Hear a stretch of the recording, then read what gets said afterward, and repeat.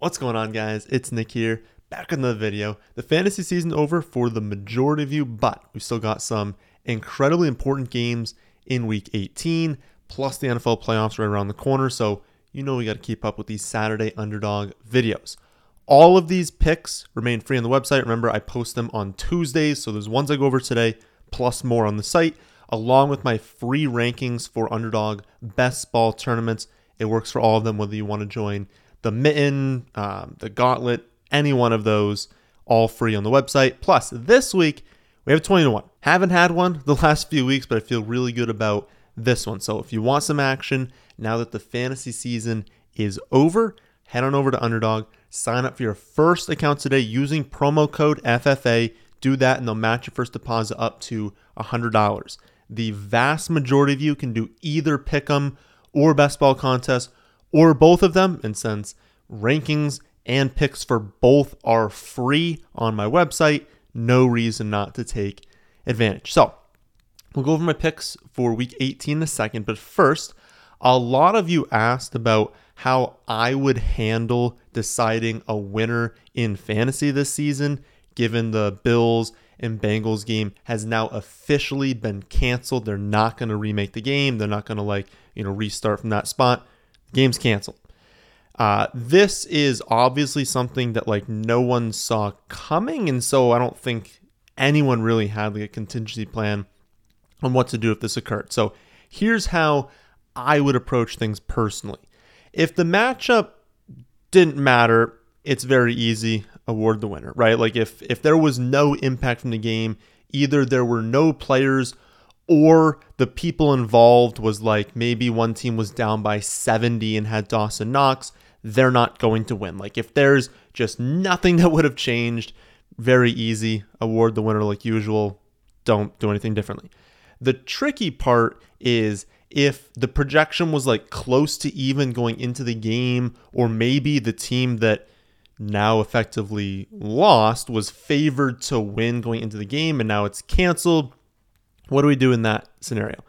By rule, the game was canceled, like I said. So you can't count any of the stats from the game. I don't think there are any sites out there that are counting those stats. If a game is canceled, the game didn't happen, everyone just gets a 0 from that game. However, your individual league did not make those rules. And it's incredibly likely that no one in your league even knew what the rules were when they signed up, right? No one's going into those different rules and reading through them. No one probably knew what the actual rules were. So instead of assigning these black and white rules to an outcome that no one saw coming, I would do the following. First, talk to the two teams involved, or I guess 4 teams involved if you have payouts for 3rd and 4th place. See what they want to do. They're the ones that are going to be impacted, and so their thoughts matter the most. I've seen a ton of leagues just agree to split the payout. So if that's what the teams want to do, who cares what the 8th place team wants to do? If the top 2 seeds want to split the payout, just split the payout, right? It's your league, do whatever you want. If they don't agree, one team wants to split, one team doesn't, I would personally put it out as a poll in the league, see what the league wants to do. Do the same rules as you do for rule changes. So in my hometown league, I believe you need 8 of the 12 people to vote on something for it to take effect. And so if you don't have something like that, just do simple majority. But treat it the same as that. If you need, in a normal setting, 8 people to vote for something in a 12-team league, go with that for this. If 8 people vote to split, do the split and then use the commissioner as a tie. If you're not over the edge, commissioner gets that extra vote.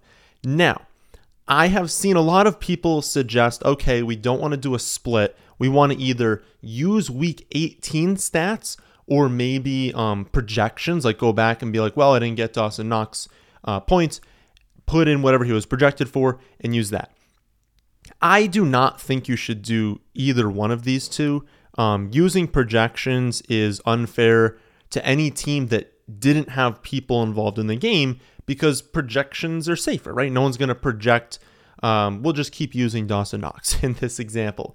Dawson Knox could have done absolutely nothing, could have posted a dud. And so using his projection, now you're taking away the chance of a dud, which was a very real possibility. Even if a game shoots out, anyone could have a dud. And so it's a little bit unfair that one team would use projections when, floor isn't taken into account as much. And then using week 18 stats is also kind of unfair because the matchups are completely different. And so some players will have better matchups, some will have worse matchups. And so to, positively impact one side, negatively impact another, it just doesn't make a whole lot of sense. So I know these are two ideas that just try and fill in the points and try to do so in a fair manner.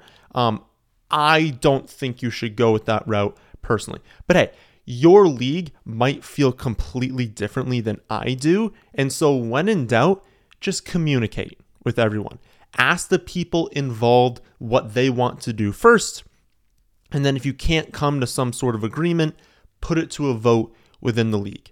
This was an unprecedented event, so you don't need to be super rigid with like the protocols and be like, well, Sleeper says do this and ESPN says do this, so we have to do it. No one in your league was part of the decision-making process for doing that, and so it doesn't make a whole lot of sense to just not listen to what the people in your league want to do. One last thing, like I said, the game was canceled, and so technically none of the stats count. However, I would personally count them in the event that one side, one of the teams, let's say Team A, received points from the game, and that pushed them over the edge in the matchup, and it was by enough to where like it wouldn't have mattered. So let's say someone has Tyler Boyd, right? Tyler Boyd scored the touchdown. If Team A went into that matchup down by 2 points, the Tyler Boyd touchdown, I don't even remember how far it was. What was it, like 15 yards or something like that? At a minimum, that's adding, even in a standard scoring format, 7.5 points. You're up by 5.5. You would need 6 fumbles at least. I guess that would be for the 1-point fumbles. You'd need like 3 fumbles. It's not going to happen. That pushed you over the edge. That team would have won. And since the other team wouldn't have any players going, that team's going to win. So if you've got a position player that scored points in that game, that pushed you over the edge, you're up by like 5-6 points, it would take multiple fumbles, just not going to happen. I would personally award that team the win. I would not do that with defenses. So if one of the defenses had enough points to go over, well, defenses can get negative points from that point on, and so I wouldn't count defense for this. But like, let's say someone had like Boyd, Higgins, and Burrow, they're up by 5 after the start of that game. Those players are not combining for negative 6 points the rest of the way through. I would award them the win. Again, it's only if the other team has absolutely no one and no chance of coming back. And again, I get that like sites are handling this differently for like tournaments, so like FFPC, Underdog, DFS sites. They have to handle it differently because that is what their rules say, and they don't want to get sued by people, right? But unless you think that the people in your league are going to sue you over this, then I would just talk with them, come up with what you guys think the best plan is. Again, I don't know your exact situation. I've kind of laid out a few different scenarios. I think that if it was remotely close, you probably should just split the pot, but see what people want to do and then go from there. Anything else, I guess if you have like a different specific scenario, put it in the comment section. I'll give my thoughts on that, but I think that was kind of like a good overview of what I would do. You're in your own league. Ask your league mates what they want to do and go from there. So, what do we like this week? Week 18, a lot of teams don't have like super important matchups. There are teams that are out of it. There are teams that kind of have their situation locked up, and so they might not necessarily be playing all of their starters 100% of the time. Because of that, number one, you don't see lines posted for some games because also some games depend on the outcome of others and sites just don't want to post lines. But one that I'm in love with is the Titans at Jaguars game. Winner of this game does win the AFC South. There are 0 weather concerns in this game. It's going to be like mid to low 50s, no wind, no rain. So it's good football weather, a highly important game. And I personally think sites are under projecting this one. We saw this game play out earlier this season, and it played out pretty much exactly how we thought. It was a little bit of a blowout towards the end, but again, it played out like we thought would happen. We know that the Titans are not easy to run on, and so teams choose to pass on them. And so we see Trevor Lawrence in that game throws the ball 42 times. They only had 22 running back and wide receiver carries, even with them winning the game by 2 touchdowns. So even up, I think it was exactly 14 points they won by, but it was around 2 touchdowns. They win by that many. We still have 42 pass attempts, 22 runs by running backs and wide receivers. And then I think Trevor Lawrence also had 3 carries of his own added in there. That's what we expect from Jacksonville. They're going to go pass heavy in this game. Then you look at the Titans side.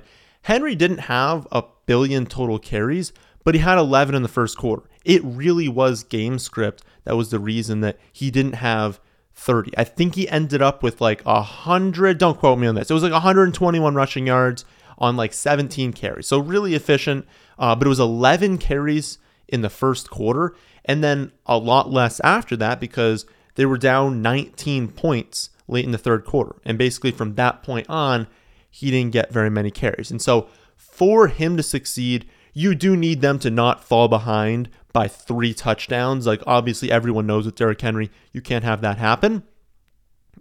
But let's be honest, you're coaching the Titans. You're thinking last week, okay, well, this game doesn't matter, so we're resting Derrick Henry because we're feeding him. If this game is within 2 touchdowns, he is going to get so many carries. And if he's at all effective, he's going to have a big game. And so we can basically see exactly what both sides want to do. As long as the game is not a complete blowout, we know who's going to perform pretty well. This was the game also that Evan Ingram had 11 for 162 and 2 touchdowns. I don't think that's going to happen again. Obviously, it's a good matchup for him, so he can still have a good game. But I don't expect him to drop like an absolute nuke. Like that's a career game. Many people don't ever hit that in their career. I would imagine the Titans looked at the film and they're like, okay, let's stop that from happening again, or at least try and slow that down. So I wouldn't expect as good a game. But still, take 100 yards off that and he's still over by like 14, 15 yards. So what are my picks from this game? In order of how much I like them, start off with Derrick Henry because he is the keystone. I mean, he is the most important piece from this game. If he is having a good game, it is correlating with everyone else in this game, at least everyone on the Jacksonville side. It doesn't correlate amazingly with like Dobbs passing, but like we're not taking that, right? Like it correlates beautifully with keeping the game competitive, keeping Jacksonville on their toes, not having them slow the game down a ton, run the ball a lot more, keep them in that game script where they're throwing it. So Derrick Henry over 91.5 rushing yards. I think he hits that probably like 70, 75% of the time. Trevor Lawrence over 255.5 passing yards if we get the Derrick Henry game, and if it's at least somewhat competitive through 3.5 quarters even, he's hitting this over. Christian Kirk over 53.5 receiving yards, and Evan Ingram over 46.5 receiving yards. I just like those two as the most stable pieces in the offense, getting pretty secure volume. So that's 4. Remember, it's 5 picks for a 20-1. 3 that I would add on here, I don't have like a massive lean on which one you should do. My slight lean is Chig Okonkwo over 24.5 receiving yards. I like that you add in a little bit on the Titans side. You don't need Trevor Lawrence to throw for like 350 yards like you did last time. If you start adding on more and more players on the Jacksonville side, it means they need to have a huge game. If we keep it at Trevor Lawrence and 2 pass catchers, he doesn't need, 350, 400 yards. He could easily just go for like 275, have a really good game, and those 2 can hit. So I like adding Chig, but if you want to add Travis Etienne over 86.5 total yards or Zay Jones over 46.5 receiving yards, I am perfectly fine with either one of them. And also, I fully acknowledge this game might not go off. The over-under is not that high. I believe when I last looked, it was around 39.5, 40, depending on the site. And especially with Dobbs at quarterback for the Titans, we could see them not perform well. Jacksonville get up big, and this game turn into like 27-10. That could absolutely happen, and it's very possible if these players do not hit, they're over. But if we're looking for a correlated bet, and we know how these teams want to attack, we know Titans want to use Henry. They want to give him 35 carries. That's what they want to happen in this game. They want that to happen, and we know Jacksonville wants to throw the ball and not run it given the strength and weaknesses of the Titans defense. So we know all of these things. Why not bet on them all being successful, correlating with each other? So I really like this 20-1 this week. Aside from that, what do we like? My next favorite is also from Saturday, and that's taking the duo of Patrick Mahomes over 320.5 total yards combined with Juju over 52.5 receiving yards. The Raiders are the second easiest matchup for opposing quarterbacks. They are the third easiest matchup for opposing slot wide receivers. We've been attacking all season every slot wide receiver against the Raiders. It is not successful, 100% of the time, but it's very often successful. This is a game where if Kansas City can win, they secure a first round bye. So you got to expect they're going all out in this game, obviously, but they're leaning on Mahomes. Whenever we get into these spots where it's not a must win, they're obviously still making the playoffs, they'll still be fine, but they're treating it as a must win because a first round bye is incredibly important, obviously. So in a must win game for Kansas City, they're not leaning on Pacheco while the game is remotely close. They're leaning on Patrick Mahomes. So it's a very secure spot for the passing offense. And again, if it correlates beautifully with, it's a great matchup as well for the people involved, it's a great spot. I know that if you kind of look into the Juju side, you're like, okay, back-to-back weeks, he's not hit this over. That was against Seattle and the Broncos. And then earlier this season, in this exact game, he also didn't hit. So that kind of might make people a little bit uneasy about the bet. But I'll say that last two against Seattle and Denver, those are both bottom 5 matchups for opposing wide receivers. As I went over, top 3 matchup for the Raiders. And then when you look at the game earlier this season, it was super inefficient. It was his worst efficiency game on the year. Still commanded 8 targets. He's played 8 games this season with 8 targets. He's 6-2 hitting this over in those games, with many of them going way over. So if we're expecting 8-9 targets in this spot, he's probably hitting this over. Yes, anyone can hit the under, but this is a good 65% of the time he's hitting this over. Another prop I like is somewhat contingent on news we get. I don't think we're going to get anything concrete, but if something does come out to where we know the Vikings are not playing their starters for the whole game, I'll back off this take. But the Vikings still have something to play for. Now, they cannot get a first round bye, and they cannot drop below the 3 seed. So they're either getting the 2 or the 3 seed. And the 2 seed is still obviously better than the 3 seed because they'd very much prefer to play at home, especially if they can make it later into the playoffs. So the question is, how much did they value that difference? Just given reports that have come out so far, it suggests they do value it, not enough to put players at risk if they're currently injured, but enough to say, we're going to go out there, play our starters, we want to try and win this game. That's what it looks like right now. And given that they play at 1 and the 49ers play at 4, they're not going to know the outcome of that game. They're going to have to just assume there's a chance the 49ers do lose, and they want to be winning at 1 o'clock to secure number 2 seed. So my guess is that they play to win, but let's be honest. They're playing a terrible defense, the Bears. I don't know if I've mentioned that so far, without Fields on the opposing offense. Fields is not going to play in this game. So it is entirely possible they're up big in the second half. They look at the fourth quarter and they're like, all right, now it's time. We're up by 24 points. We do not need to play our starters. They bench everyone, and that would be bad if you're taking the over on anyone. So personally, from this entire game, I probably wouldn't touch 99% of the props. However, Justin Jefferson is 194 yards away from breaking the single season receiving yardage record, and he's 229 away from 2,000. He's talked about both very openly this season. He wants to break the record. He wants 2,000 receiving yards. And if he's going up against an historically bad defense by the Bears, they are atrocious. Now, they're much worse against the ground game, and since teams win by so much against them, they can very easily just run it in the second half. But that doesn't mean they're good against the pass. They're very bad against wide receivers as well, and so they don't have the capabilities that like the Packers had last week of shutting down Jefferson. If he wants to go off in this game, he will.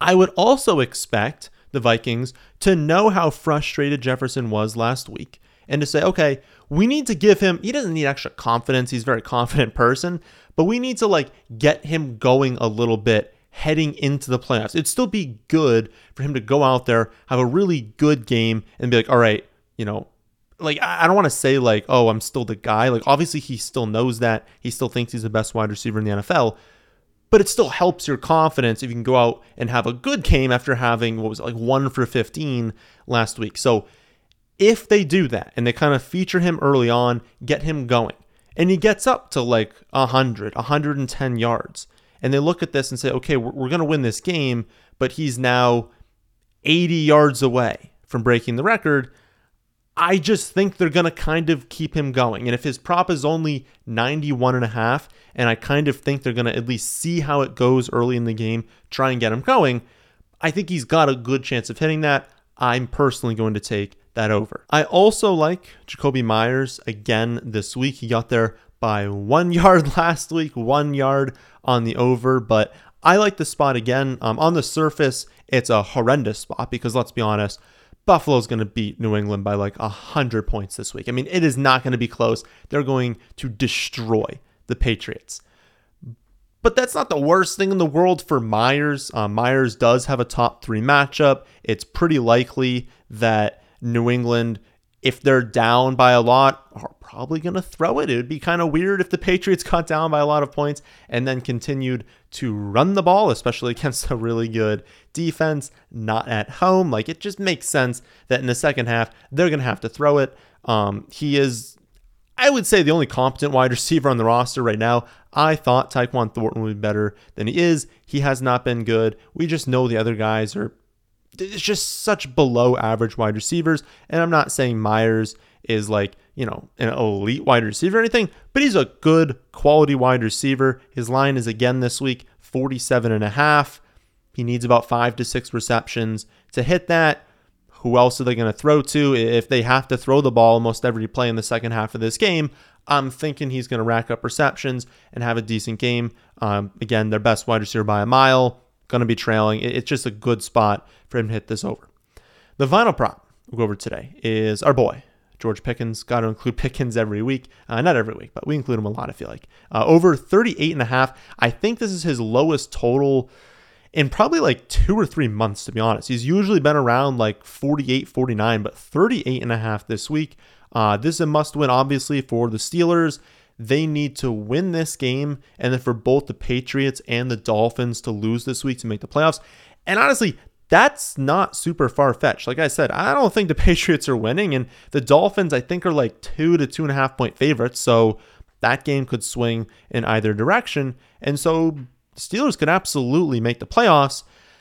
Also, even if, you know, in the outlier scenario that like New England or Miami is up by like 30 points late in the game and it's like, oh, you know, we're not going to make playoffs, they still want to win the game because they need to avoid Tomlin's first losing season. They've been open about that. They don't want to have a losing year. Tomlin's never had a losing season. They don't want it to be this year. And so even in that outlier scenario where that happened, which is just not going to happen, like the Patriots and Dolphins, neither one of them is going to get up by 1 billion points really early in the game and just like clinch it from the start. So even if that happened, we still have the Steelers trying to win this game. Unfortunately, the Browns are not a great matchup for Pickens. Nothing about the game stands out. It's probably not going to be a high-scoring game. So game environment matchup, not really in favor of Pickens. This is really just one of those classic, I'm betting on talent. I think Pickens is a really quality young wide receiver. I just think he's talented enough, and they're going to throw it enough to where he hits this about 60, maybe like the low 60% of the time. That makes it a solid bet. Anything over like 52, 53% is a solid bet. So those are my favorite picks for week 18, with a lot of them coming in the Saturday games, but a few Sunday in there for those of you who are watching this on Sunday. Remember that I do have more picks on top of these free on my website. Don't have to pay anything. They're completely free. And then also free playoff best ball rankings if you want to join into the Mitten. I think it's like probably the Mitten 3 at this point when you guys are watching this. The Gauntlet, any of those tournaments on Underdog, free rankings. You can directly upload them from my website to Underdog, draft with them already preloaded in, and there's some tips on the site as well, again, completely free. And if you haven't signed up yet, you'll want something to root for this week into the NFL playoffs. No more season-long fantasy. Again, sign up using promo code FFA. They will match your first deposit up to $100. That's a really good deal. You put in $100, they'll match that $100. That's a free $100. They're just dropping into your account. Again, really good deal. Please take advantage of that. So that'll do it for this one. Hope you all enjoy. If you did, how about hitting the like button, and how about subscribing to the channel if you're new here? Thanks for watching.